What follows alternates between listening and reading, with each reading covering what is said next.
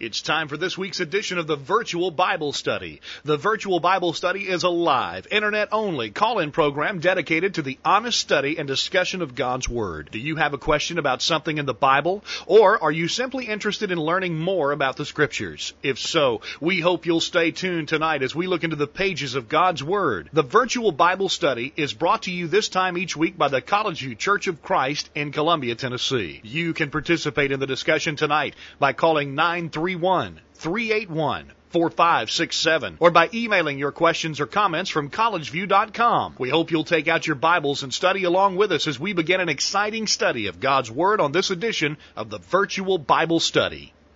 Good evening and welcome. This is the Virtual Bible Study for Thanksgiving night, November the 27th. My name's Greg Gwynn, and we're glad to invite you to join with us for an hour of Bible study here Thursday night for the Virtual Bible Study. We have a couple of special guests with us tonight. Jacob is out of town, and so I've got a couple capable fill-ins. Jim Walsh, our good friend from Mount Pleasant, who often participates with us on the program via email and phone calls, is here to join us. Jim, thanks for being here tonight. Thank you, Greg. And Jim's son, Brian, is also with us tonight. Brian, glad to have you on the Virtual Bible Study. More than glad to be here. All right.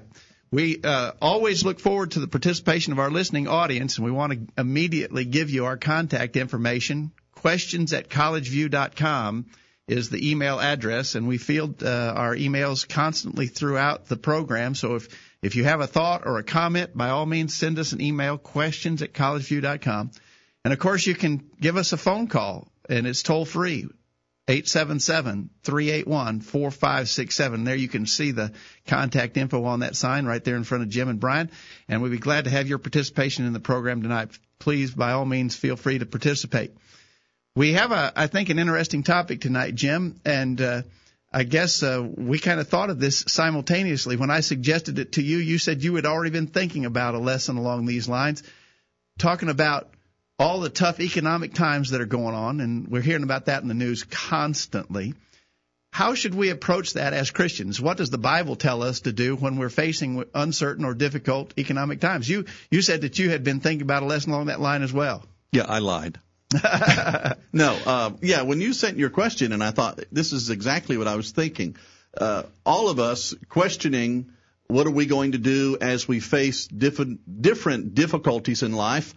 And as life presents these difficulties, we find there are economic problems, there are family problems. So what are we going to do? And I think everybody's thinking along those lines. You know, we've even gotten to the point now where even if we don't have stocks, we're almost stock watchers. You know, we want to see, has it dipped today, and if it dipped, how far? I never watched the Dow Jones Industrials. I never pay any attention to that at all, but I've found myself looking on the internet to see what it did today. On my front portal page for AT&T, you know, at the bottom it's got stocks, and I usually will look and say, oh, well, it's up today or it's down. You know, yeah, because we're it's almost like watching a sick patient in a deathbed. What's their vital signs? And I wouldn't go that far. You wouldn't, but you do. You watch the stock report as maybe an indication of where's the economy heading. And, of course, it's been crazy for the last several weeks, and it's gone way down. I'm like you. I don't worry about stock investments because that's not something that affects me seriously. But it is an indicator that certainly we are in some difficult times. Right, and that's what I think we're thinking about. It's an indication of how businesses are doing. It's an indication of what our government's thinking about, and it is an indicator of what the future may hold. So everybody has that on their mind, and it's somewhat normal during this time of year anyways, as people get closer to the end of the year and you begin to review what things have gone on, and you begin to think about what the next year is going to hold. If the news we're getting at this part of the year was somewhat negative, it does cloud our vision of the future. Yeah, and Christians are not immune from that. I think we are all concerned about the future. We're concerned about jobs, about security, about being able to pay our bills. And Christians are certainly not immune from that. And I think the Bible understands that we will be affected by such things, that this is part of life. It's a reality. And I think the Bible tells us the right way to approach it. That's what we want to talk about tonight. Right. And if you think about it, the Bible is not dealing with one group of people in one place during one time period. It's dealing with God's people through many different ages. So those people have good times and bad times, and God counsels us through His Word how we're to deal both with the good times and with the not so good times. Exactly right. So we're wanting to look to the Bible tonight on the Virtual Bible Study, as we always do. We're interested in the Bible, what the Bible has to say. And we're dealing with this question about how should Christians view these tough economic times? How should they deal with it? Earlier today, I sent out a couple of questions to our update list. We always remind you can get on that list by just sending us an email, questions@collegeview.com, and put in the subject line, add me to the list. We'll be glad to do that. But to our update list this day, about midday, we sent out these two questions. Number one, what mistakes do you think that Christians might make when faced with tough economic times, such as the loss of a job or a financial reversal of some sort? What do you think are some of the mistakes that a Christian could make? And maybe we could go further. What do you think some of the mistakes are that Christians are making or have made when faced with such difficult economic times? That's question one. Question two was, what are the most important biblical principles that Christians need to remember in these times? And so if you have not sent us a response, do so by email or by a phone call. We're going to talk about the first question first, and that is, what are some of the mistakes that Christians can make when they're dealing with difficulties, when they see hard times? What are some of the mistakes they might make? And we want to discuss that. Send us an email, questions@collegeview.com. Give us a phone call, 877-381-4567. I might start us off by reading an email from our friend Randy in Jackson, Missouri, who says concerning mistakes that Christians might make when faced with these times. Number one, he says they think they can borrow their way out of the problem and take care of it later when times are better. That's a real problem, Jim and Brian. People are going seriously in debt and getting themselves in more trouble instead of helping their situation. I always hear Dave Ramsey on the radio say one of the first things you got to do when you're in economic trouble, if you're in a hole, quit digging, quit making the hole deeper. Right. It does seem that sometimes people think that if I can just do one more thing, and they don't step back and they don't say to themselves, well, is this going to make things better or make things worse?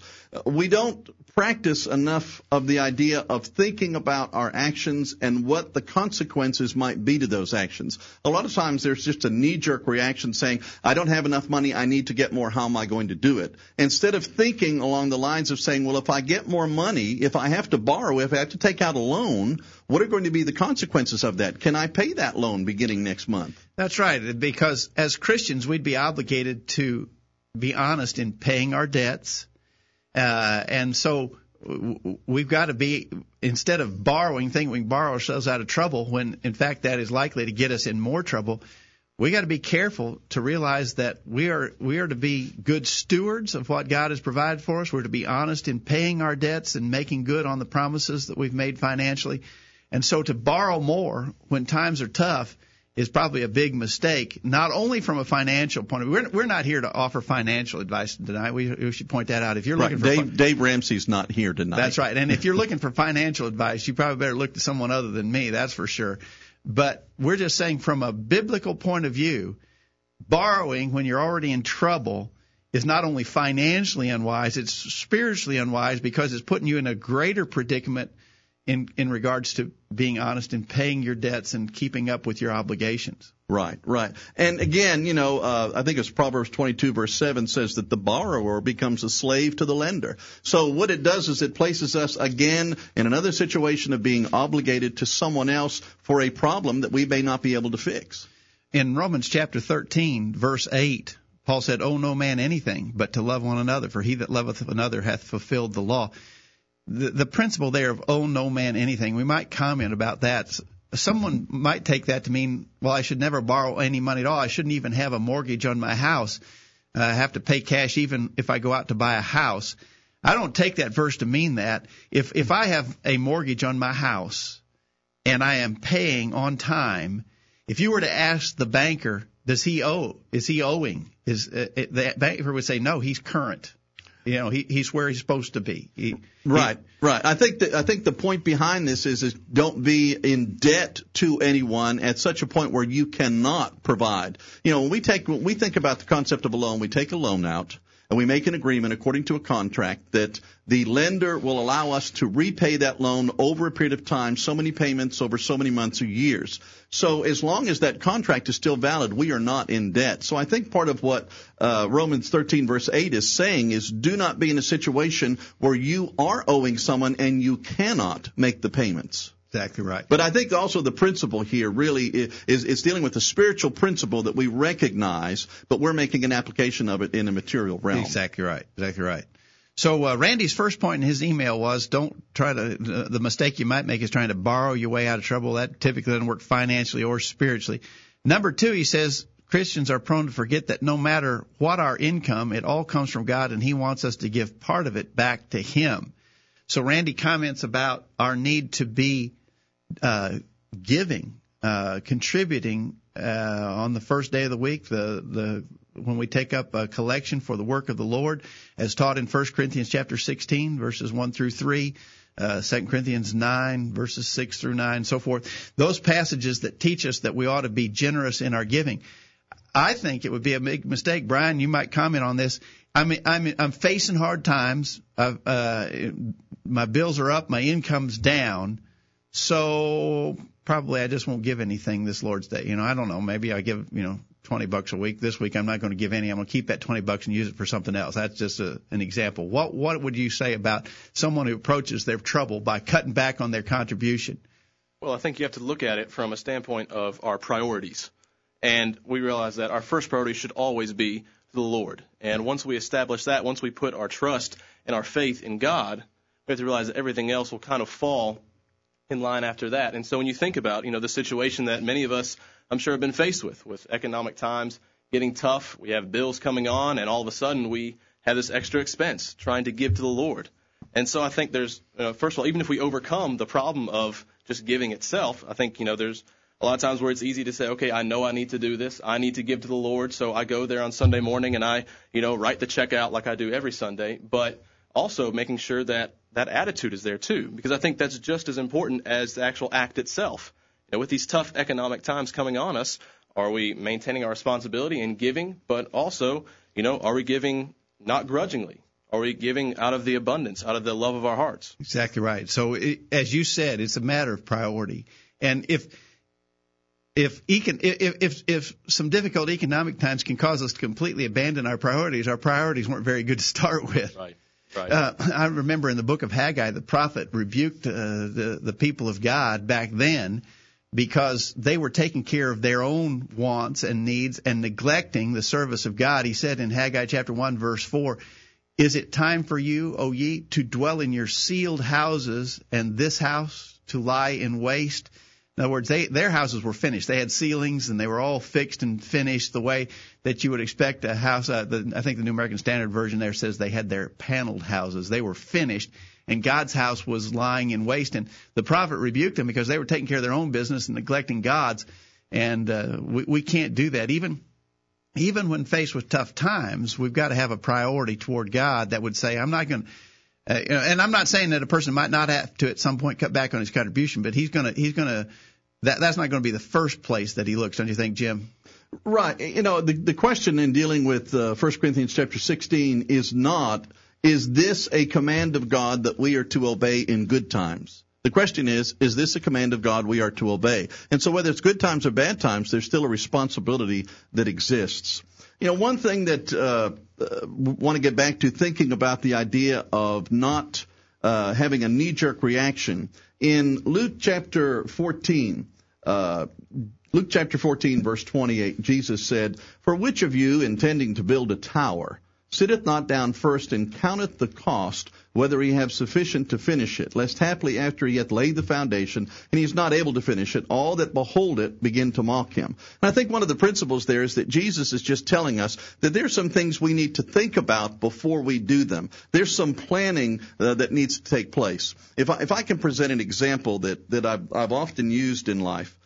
When I was learning to drive, I went to a driver's ed place when I lived in Massachusetts, grew up in Boston. And the driver's ed guy was just this old fella, and he was showing these films that were just these awful films from the 50s that all of us young people hated. But the whole process was, he said, you've got a plan. He said, when you're driving down the road, you've got to assume that if you see a ball, someone's going to run after the ball. If you're driving down a street that's got automobiles on either side, assume somebody is going to open a door. In other words, you plan to say to yourself, what am I going to do if this happens?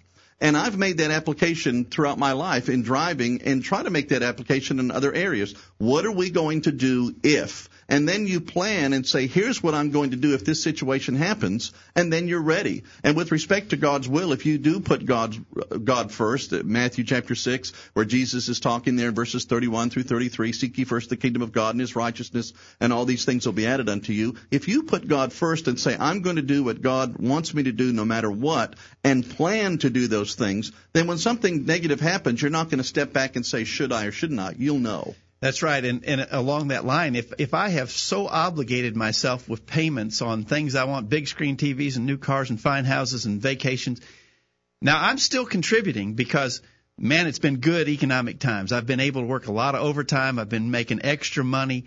And so I've been able to contribute, but I've also been able to really obligate myself with tons of payments. Well, that's short-sighted because times are not always going to be good, and we need to be able to live in such a fashion that we don't have to completely realign our spiritual priorities just because we hit a rough spot in the economic road.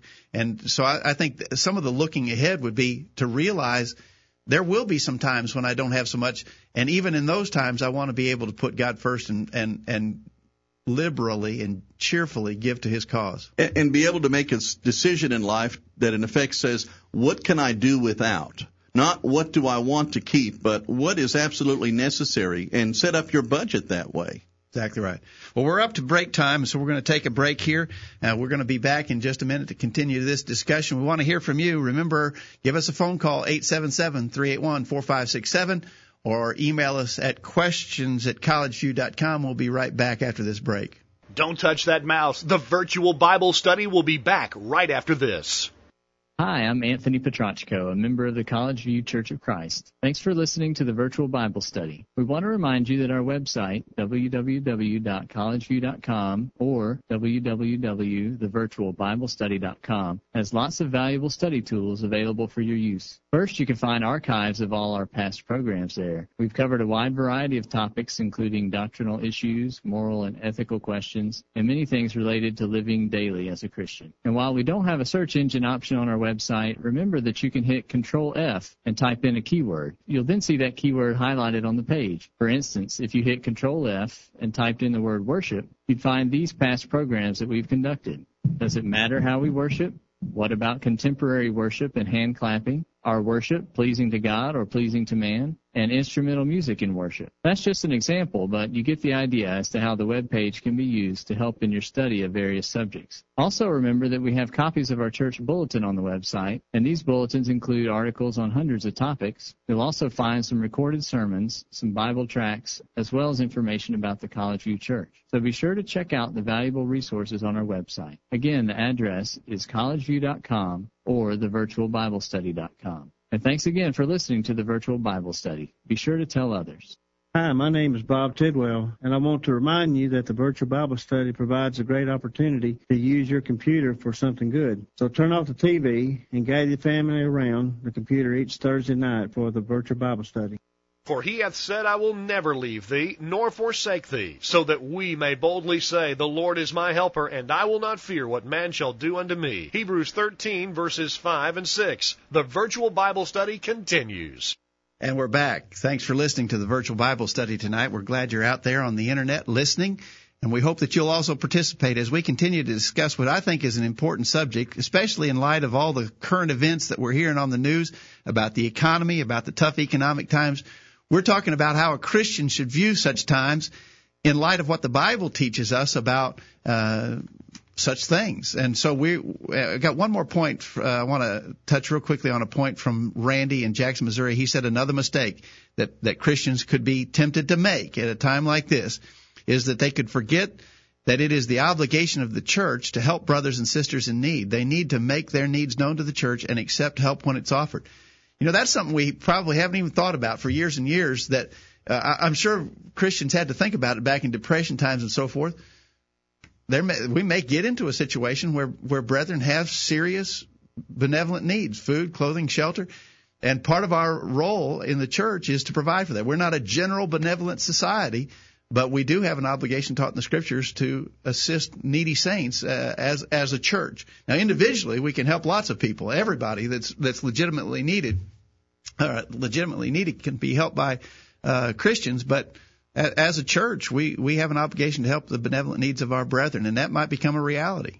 Right. And you think about the situation in the book of Acts and the church unfolding. One of the first things we read about after those 3,000 that are baptized on the day of Pentecost is they're sharing one with another, not just their faith, but whatever the needs were. You move to Acts chapter 4 and you find out about this individual, Barnabas, and how it is that he is a giving person. And then you look at the Grecian widows and the Jewish widows being taken care of in Acts chapter 6. Acts chapter 11 talks about the need for a contribution for the poor saints in Judea. So there is a theme that runs its way throughout the unfolding of the church and the growing of the church, in that God provided a way for brethren to take care of brethren. Exactly right. So I had not thought about that. I appreciate Randy bringing that to our attention. That's something we got to be mindful of. We got to be perceptive to people's needs, and if we're such a person in need, we need to be humble enough to admit the need and accept the help that brethren might be able to provide us in such times as that. And so we got to be open to that. We have been through a number of decades where that has not been a great issue. There have been isolated cases where we have had to provide benevolent help, and we should, and we have. But it may become a greater need, and so we got to be prepared to do that. I appreciate Randy's thoughts along that line.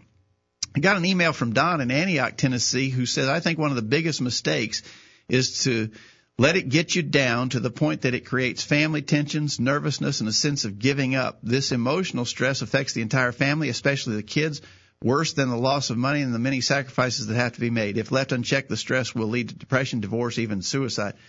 So he's saying, fellas, that we got to be careful not to let this affect us and our outlook so much that it causes all kind of trouble in our families, in our personal life.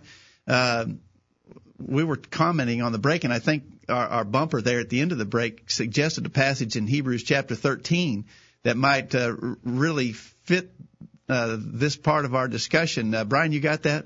Yeah, Hebrews chapter 13 and verse 5. Let your conduct be without covetousness. Be content with such things as you have, for he himself has said, I will never leave you nor forsake you. All right. So we should have some confidence and not be just always torn up about financial situations. Jim? Well, again, part of the problem that we often deal with is the realization it's easy to talk about these things before they happen. It's easy to talk about what am I going to do in financial difficulty? What am I going to do if I get depressed? What am I going to do if I feel that sense of anxiety and hopelessness? So we need to make preparation now. When James is talking in James chapter 4, he says in verse 13, Go to now, ye that say, today or tomorrow we will go into such a city and continue there a year, and buy and sell and get gain. Whereas you know not what shall be on the morrow. So we don't know what the future holds for us. That doesn't mean we should be negative. It just means that we cannot determine that everything is going to work perfectly. And so we should expect not only that life won't always be the way we want it to be, but to prepare for that and not allow the problems of life to dictate how we live. Exactly right. Brian, I think you might have an email from Sue who mentions the idea of dealing with these kind of things and the stress that could be avoided if all family members are careful. You want to read that one? Yeah, Sue mentioned a passage in Proverbs chapter 25, verse 24, that said, it is better to live in a corner of the roof than a house shared with a contentious woman. And I think it does kind of go back to his comment when he talked about the example of, husbands and wives and their attitudes showing through, especially to the children and the problems it can create. And so I think there's a responsibility here, not only of the wife, but also of the husband. We can read in 1 Peter chapter 3, verse 7, where the husband's commanded to live with his wife with understanding. So there should be an understanding there, and I think the preparation goes a lot into that, to displaying those correct attitudes, displaying the attitudes of contentment, so that when these hard financial times do come, that there's not the depression, there's not the anger, there's not the fighting between the husband and wife that so often we see. Well, we hear all the time that one of the leading causes of divorce is financial strife in the family. And that's true. Financial strife can cause that, but financial strife that has not been addressed in the way Don suggests, in the way that we believe we should from the Bible. So I think that's a good point that Don makes, and we appreciate him bringing that to our attention. We're waiting to hear from you. If you have a thought along these lines, what are some mistakes people make? That's our first point for consideration. What are some of the mistakes that people make in dealing with difficult financial times? What might we as Christians fail to do or make mistakes when it comes to dealing with issues that even the present day economic crisis may be bringing into our lives? We want to hear from you. If you have not done so already, send us an email, questions@collegeview.com, or give us a phone call, 877-381-4567. I got an email coming in from Patrick in Birmingham, Alabama, who says, I think the biggest mistake Christians can make when money is tight is to cut out giving. Now, if the cash inflow is reduced, then the total amount given can justifiably be reduced, but I think the percentage income given should still be substantial. I don't want to be legalistic about it, but I think 10% is still the standard we should judge our giving by. We should give to the local church, and we should still remember the needy of the community, the poor, the widows, the orphans. We should still do what we can to help them. In fact, we should especially remember them. If we who are well off are having it harder, consider the impact upon those who are already in a difficult place. This is the one way in which God tells us to test Him. He promises to open the windows of heaven, and Jesus tells us to give generously and cheerfully because God will give back to us in good measure, pressed down, running over. I don't want to sound like a prosperity gospel advocate, but the promise is there. I think that's true, and that's one of the points that I would want to make, and I appreciate Patrick's comments there. We got to continue to trust God. Because there are certain promises that He's made to us that deal with such issues as this, and we should believe that He will keep the promises that He's made. I fully agree with that. You know, there's a realization that no matter what type of difficulty we find ourselves in, God is still God. He's not a good God when times are good and a bad God when times are bad. He's the same yesterday, today, and tomorrow. And our relationship with Him should not be dependent upon how the world treats us. Our relationship with Him should be dependent upon how He has provided for us. And so that concept of trust is just the realization, maybe I'm going through a difficult time now, but God still loves me, God still cares for me, and God still deserves the best that I can provide for Him. Exactly right. King David said in Psalm 37, verse 25, he said, I've been young and now am old, yet I have not seen the righteous forsaken, nor his seed begging bread. And you know, I'm sure I haven't seen all that King David has said, but I think I would have to agree with him that in my experience, that the truly faithful people of God, I've not seen them going begging.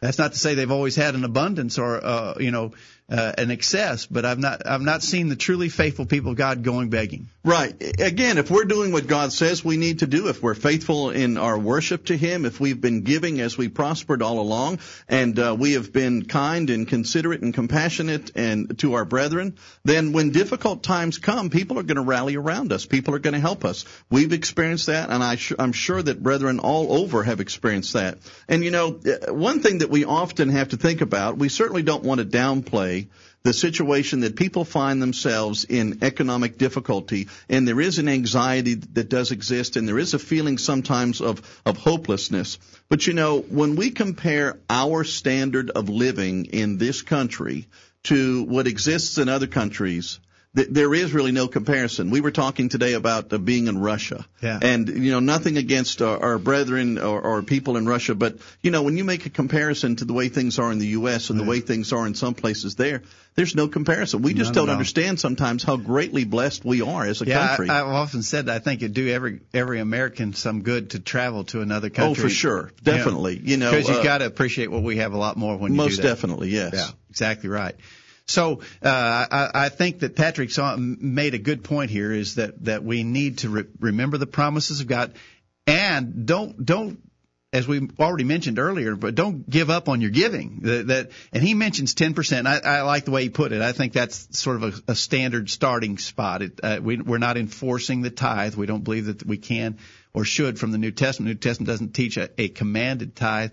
But if that's what God, we've often said, even on this program, if that's what God expected in Old Testament times, why would we imagine that he would expect less from us? That's a good place. So, but as he said, if I was making $500 last week and I gave $50, but I'm only making $250 this week, then 25 is, maybe the place where I talk about. So I may have to reduce my giving, but I shouldn't necessarily think about reducing the percentage of my giving is what he suggests. I think that's probably a good rule. Yeah, if you've got people that deal with an income that's based on commission, maybe car sales or insurance sales or something like that, then you realize there's going to be good weeks and bad weeks, good months and bad months, That's right. And so you're going to adjust your giving accordingly, but you're not going to give up on giving. So appreciate Patrick's good comments. We're going to go to a break. When we come back, we want to hear from you. We're going to move to the part of our discussion that says, what are the most important biblical principles that Christians need to remember in these times? And we'd love to hear from you. Give us a phone call, 877-381-4567. Send us an email, questions@collegeview.com. questions@collegeview.com. We'd love to hear from you. Give us a call or an email during this break. We'll be right back. Enjoying the virtual Bible study? Email a friend during this break and tell them to join in on the discussion. There's more exciting Bible study after this commercial.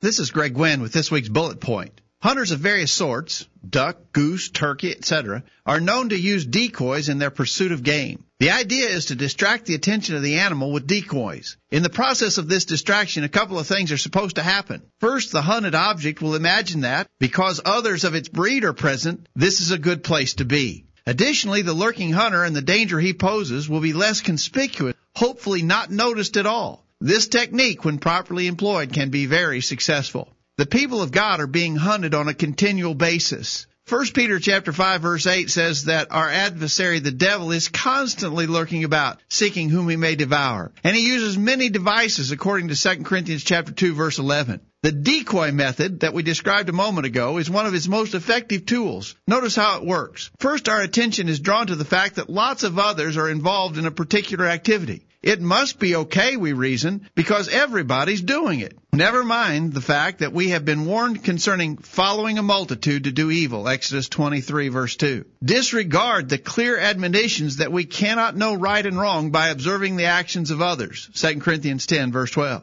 God's Word may clearly condemn the deed, but the decoys have drawn us in. We develop a false sense of security because so many others are involved. The popularity of drinking, dancing, immodest dress, and so forth are all used by Satan in the process of tempting us to engage in the same sinful acts. And then secondly, of course, Satan himself and his dastardly ambition to ruin us for all eternity is hidden from our view by these decoys. Like the hunter in The Blind, shrouded in camouflage, Satan is a master of deception. When hunting with decoys, it is not uncommon for the hunted prey to recognize the plot at the last moment. But usually it's too late to avoid the shotgun blast. May it never be so with our souls. Be sober. Be vigilant, says 1 Peter chapter 5, verse 8. That's this week's bullet point. Think about it. I'm James Buchanan from Columbia, Tennessee, and I love to listen to the virtual Bible study. Broadcasting around the world with truths that are out of this world. The virtual Bible study. Take it away, guys. And we're back. Thanks for listening to the virtual Bible study tonight. It's a special Thanksgiving edition of the virtual Bible study, and we're glad that you're out there listening. Our feedback is a little slow tonight, Jim. I think maybe people have eaten the turkey, and what is that, tryptophan or something that's in turkey that makes you sleepy? They may have fallen asleep and forgot to turn on the virtual Bible study tonight. Well, it's possible that's the situation, but it also could be that there are a lot of people who are just very thankful today. That's and they're right. Spending that time with their family. That's right. But, and I was thinking, in tough economic times, we'll get to this, but thankfulness on Thanksgiving Day is a good thing. Even if times are tough, you were saying how much we've got as Americans, how blessed we are. Well, I was making an assumption that was part of the reason you chose this subject. It was. Now, okay, It well, really that's what I was thinking. Yeah. Here we have a day that we, typically put aside to think about the concept of thankfulness, and yet because of the pressure of the culture, it really is designed for gluttony, Yeah. So here we're dealing with a subject that goes against that, to think about being thankful to God, whether there are good times or bad times, because God is still in control. He watches over us and He takes care of us, and we can always be thankful for that. Yeah, that's right. Brian, I think you've got a text there that was suggested in an email concerning God's blessing to His people. Yeah, mentioned Luke chapter 6, verse 38.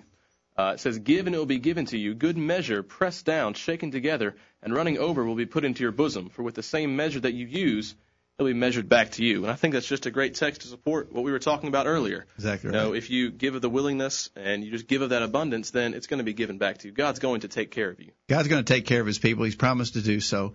As Patrick mentioned in his email that we were reading a minute ago, we're not approaching it as one of these health and wealth preachers might preach. You know, that Joel Osteen preaches, you know, that if you give, then you're going to get rich by giving. God's never promised these people that they would necessarily be rich. In fact, if you look at the faithful people of God throughout the ages, typically they have not been abundantly rich, but their needs have been met. And so we're not promising great wealth, but we are promising we are accepting the promise that God has made, and that is that he'll take care of us. Something better than wealth. Exactly I'd like to disagree with that. Go I think ahead. God does promise us great wealth, just not here. That's right. Not physical wealth. Not physical wealth. Exactly. But you know, in dealing with this subject matter tonight, and as you brought up that subject matter, and again, I think it's a good one because it is something that applies to everybody today. People are going to be affected by the economic situation.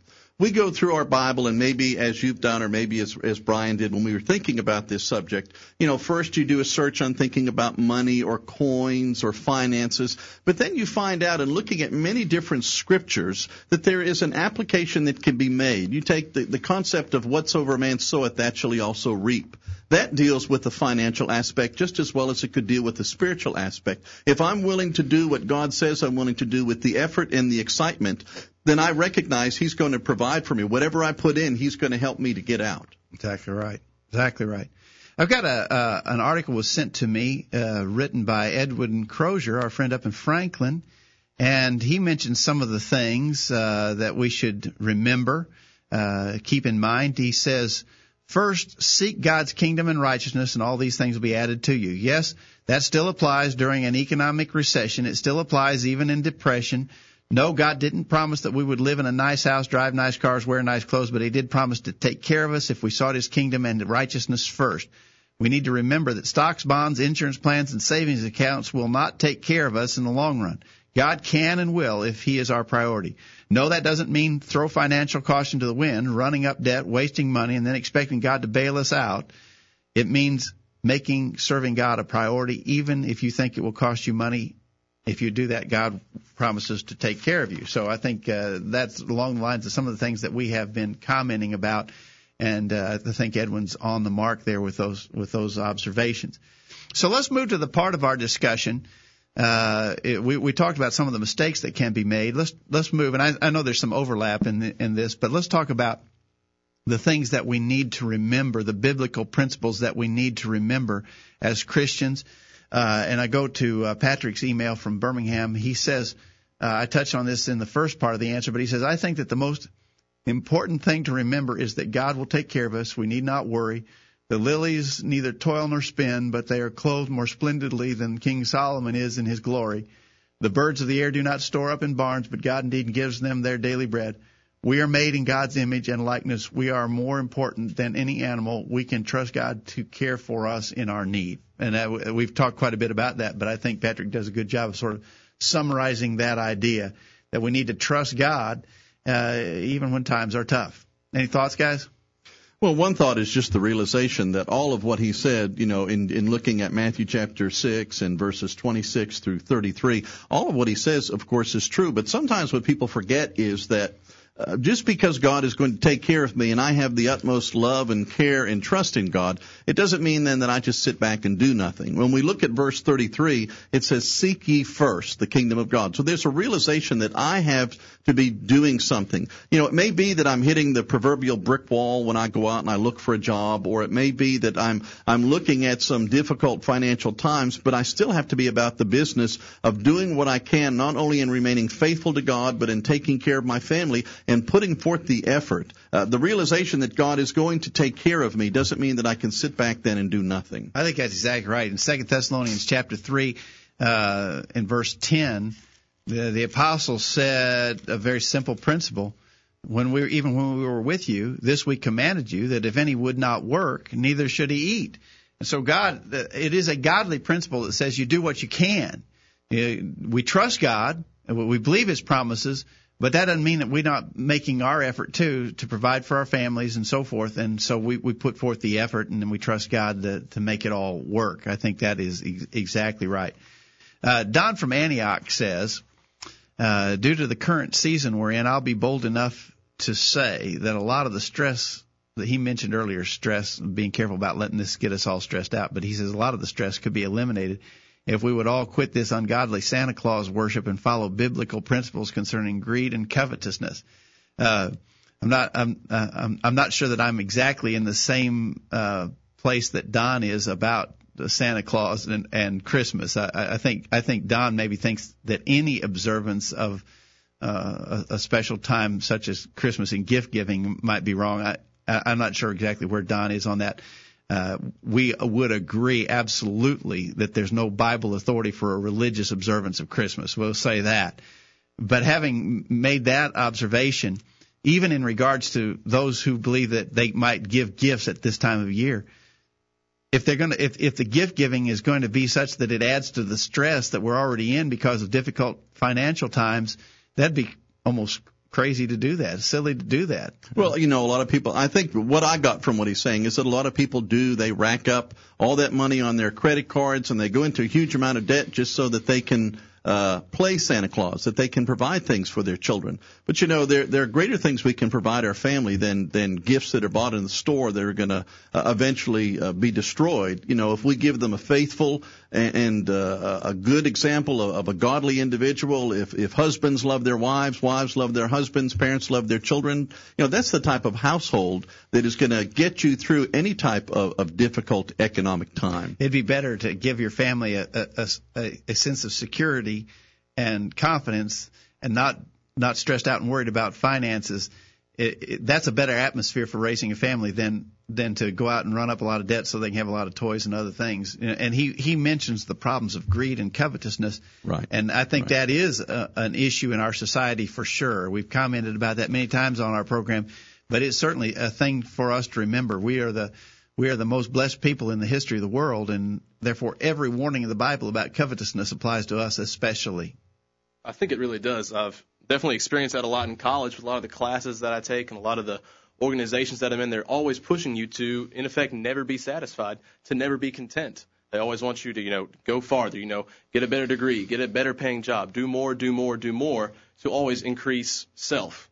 And I think when you look back at it, presence, money, riches can't buy happiness. That's right. Yeah, that's definitely true. And I think that we have to realize that as Christians. 1 Timothy chapter 6 and verse 6 says, "Now godliness with contentment is great gain." And that's the kind of great gain we're looking for, not the gain of having more presents under the tree on Christmas Day or the gain of having a better car, a better house, but the gain of having the blessed assurance that comes from a godly and a righteous life. Exactly right. Jesus said in Luke 12, verse 15, "Take heed and beware of covetousness, for a man's life consisteth not in the abundance of things he possesseth." And so Jesus said you don't measure your life by all the things you have, but modern man typically does. We got to be on guard against greed and covetousness, and especially in times like this. And then one more thought from Don's email. He says, having said that, our strong faith will help us be content in whatever state we're in, while accepting the challenge with the attitude that when we lay down at night, we know that in the day just finished, we did everything righteous that could have been done to make things better.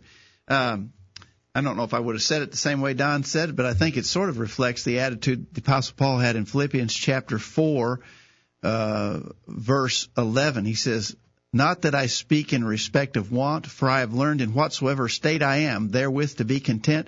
I know both how to be abased, and I know how to abound. Everywhere and in all things I am instructed both to be full and to be hungry, both to abound and to suffer need. I can do all things through Christ which strengtheneth me." Paul, by all accounts, was a wealthy man before he decided to become a Christian. So he had lived in abundance. He gave that all up in order to, in fact, in the same book of Philippians chapter 3, he said, "Those things that were gained for me, those I counted loss for Christ." He gave all of that up in order to serve Christ and had suffered in some poverty and some hardship, and yet he said he could be content in any of those conditions because his trust was in the Lord. And if we have trust in the Lord, it's going to help us to have that kind of an outlook on life. Well, when you look at whether we're looking at the Lord or whether we're looking at Paul or whether we're looking at Peter, there is no pressure to get gain. In fact, there's a realization of the fallacy of thinking that if I have more of the world's goods, I'm going to be better off. There's a realization that's just the opposite of that. If we look at all the different people in the world who we would consider to have been the super rich or the super wealthy, we don't see their lives as being the type of lives that we would like to live. We find people who are simple, godly people are the ones that we want to emulate. Exactly right. Exactly right. Let me go to Randy's email. Randy, well, before I do that, we're up to break time. Let's take this final break, and then we're going to top the hour, finish this discussion about biblical principles that we should remember in these tough economic times. We've got time for you to get in with an email or a phone call. Let us know, 877-381-4567 or questions@collegeview.com. We'll be right back. These guys are doing all of the talking. We need to hear from you. Call in now. The virtual Bible study continues right after this. Hello, everyone. I'm Monty, a member of the College View Church of Christ. So you've been hearing all about the College View Church of Christ on the virtual Bible study and are interested in finding out more about the church. But you live hundreds of miles away from Columbia, Tennessee, and can't come and visit with the congregation to find out more. There's no reason to fear. After all, we live in the 21st century. Here's what you can do to find out more about the College View Church of Christ. First, why don't you check out our website while you're listening to the virtual Bible study? You'll find important information about the church there, including bulletin articles there on various subjects, and can even listen to sermons that have been presented at the College View Church in the past. Secondly, if you have questions about the church or about any Bible teaching, why don't you send an email to us and let us know how we can help? Send your questions to questions@collegeview.com. That address, once again, is questions@collegeview.com. We can even have a personal Bible study with you over email if you desire. And finally, if you would rather talk with someone in person, give us a call at 931-381-4567. That's 931-381-4567. You can call this number any time. If you don't get an answer, leave a message and we'll call you back as soon as we can. We're glad you're listening to the virtual Bible study and hope to hear from you soon. Hello, I'm Nick Law from Jennings, Florida. I love to listen to the virtual Bible study and hear God's Word taught every Thursday night. We're waiting to hear from you. Call in right now and join in on the virtual Bible study. Now, back to the program. And we're back for our final segment. We're going to go to the top of the hour talking about these tough economic times and how we should view them as Christians. We're glad for all of you who are listening tonight, and we seek your participation. Give us a call or send us an email. We mentioned earlier an email from our friend Randy in Jackson, Missouri, and he said, here's the important biblical principles Christians need to remember. He says there's a big difference between what you need and what you want. Be sure to define need in its strictest sense based upon absolute standards, not the standards of America, not the standards of your neighbors, not the standard of what you've been used to having. I think that's a good point. When Jesus taught his disciples how to pray in what we refer to as the model prayer, some people call it the Lord's Prayer, we think it's better referred to as the model prayer, in Matthew chapter 6, remember, he said, after this manner, therefore, pray ye, our Father which art in heaven, hallowed be thy name, thy kingdom come, thy will be done, in earth as it is in heaven. Give us this day our daily bread, and forgive us our debts as we forgive our debtors. Lead us not into temptation, but deliver us from evil. For thine is the kingdom and the power and the glory forever. Amen. Notice Jesus taught to pray for daily bread. He didn't say pray for a big house and a new car and a great vacation to Florida. Yeah. Right. Well, you think about where a lot of us were, say, 30 years ago. You know, there were no cell phones, no iPods, no personal computers, no cable TV. We seem to live a pretty good life. And then as all of these things get added, there is a pressure to have those things. If you don't have the latest gadget, if you don't have the biggest, if you don't have something that displays the newest technology, then there is a pressure by our culture to say, well, you're behind the times. I mean, how many people have, rotary dial phones anymore? Yeah. But we all grew up with that. And we didn't think there was anything terrible about that. But there is such a pressure today to keep up with the Joneses or whoever the standard may be in having all these things that we really could get along without. That's right, and that's what Randy said. The standard is not what your neighbors have or what you're used to having. It's what you have to have. You have to have, right. And then he says, excuse me, remember in the Sermon on the Mount, this very subject, Jesus told us that if God takes care of the birds of the air and the flowers of the field, he will take care of his children. At the close of that section, Jesus said to focus on seeking first his righteousness, not the provisions of the world. Excuse me, and that's You've mentioned that a couple times, and that is a text that certainly is appropriate to think about at these times. Well, it is, and Brian, certainly jump in anytime you want. But the thought process is to say, am I to serve God only during good times, or am I to serve God during good times and bad times? And I think that's what Jesus is talking about here. He said, the Gentiles, verse 31, therefore take no thought, saying, what shall we eat, or what shall we drink, or wherewithal shall we be clothed? Or if anything hits a microphone or anything like that. We're not supposed to be worried about the problems of life, because that's what people who don't have God worry about. If God is our Father and He's watching over us, He knows about the problems in our life, and we should have enough love and trust in God that He's going to help us to get through these difficult times. Exactly right. If you wondered what on earth that noise was, from off camera there, I was choking and someone was throwing me a throat lozenge, and it hit the microphone. So that's what happened there. Guess who's emailing us? We've got an email from Jacob, who's visiting with his in-laws tonight down in Florida, and he says things to remember. And he's talking about some of the things. I think a lot of people are on the same page here. He says, first, remember that God's people will always have what they need, and he references that exact passage, Matthew 6:31 through 34. Second, he says we need to remember that the extra stuff is not important. He references Luke 12, verse 15, take heed, beware of covetousness. A man's life consisteth not in the abundance of things which he possesses. Then he says the absence of physical prosperity helps us to keep a spiritual focus. He references James 2, verse 5, hearken, my beloved brethren, hath not God chosen the poor of this world, rich in faith, and heirs of the kingdom, which he hath promised to them that love him. Jim, I don't know how many times I've heard people say, you know what we need is a good depression to get people thinking about spiritual things again. I don't know if we really need a depression, but it is undeniably true that in times of prosperity, people stop thinking about God. Well, and, when you go back and you look, say, at the book of Judges, we see, sometimes in studying the book of Judges, we talk about this cyclical situation where when the times were good, people were faithful to God, and then they began to fall away, and then they began to cry to God, and when they had some spiritual depression, then God relieved them, and they came back to the good times. And sometimes that happens to us today, too. And I know what people are saying when they say we need a good depression. I think, in effect, I don't think that we need to have people suffer in order for them to really understand who God is. But I think when someone says that, what they mean is that it focuses your priorities to learn what we really do need. If we had to get along with just a home and utilities as, electricity and food and clothing, we could do it. We could do without the cable TV. We could do without the Internet, except for the virtual Bible study. That's right. But, if we had to, we could do without all of those things.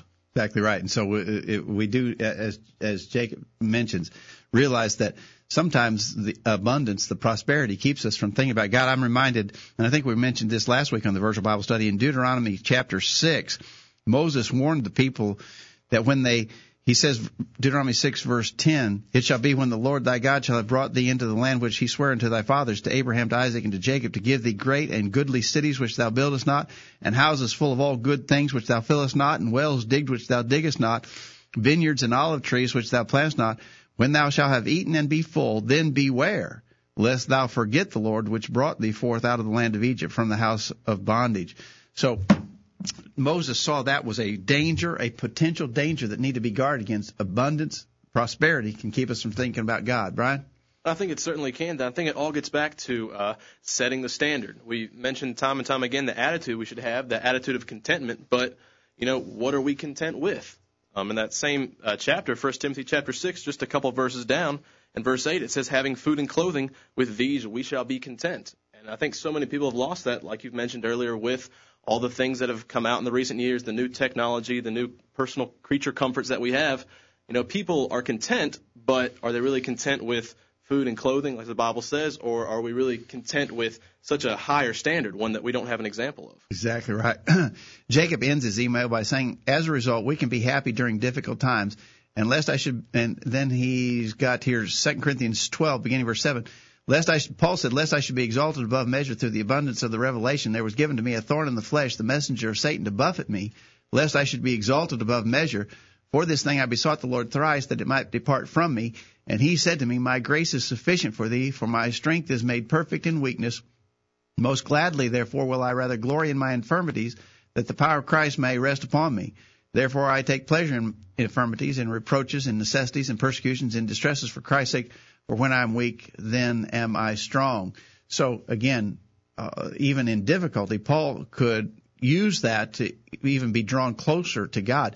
Usually when things don't go well, Jim, there's one of two possibilities. One is that it will cause us to turn away from God. Another is that we can use that to even draw closer to God. Of course, that's the alternative we need to follow. Well, right. In realizing when things don't go well in life, even though we've planned for them, one of the things it shows us is that we don't have control over the events of life. It is God that has control over those events. And, I'm reminded of Jesus dealing with the devil in Matthew chapter 4 when the devil says to him in verse 3, "If thou be the Son of God, command that these stones be made bread." And then Jesus answered, Matthew 4 verse 4, "It is written, man shall not live by bread alone, but by every word that proceedeth out of the mouth of God." Do you think we can make an application in realizing that if the Savior would not use the power that he had to provide food to sustain himself, but answered the temptation by saying we need to rely upon God's Word, that we can make an application of that same thing today with respect to the financial problems that people are going to face? I think you're exactly right.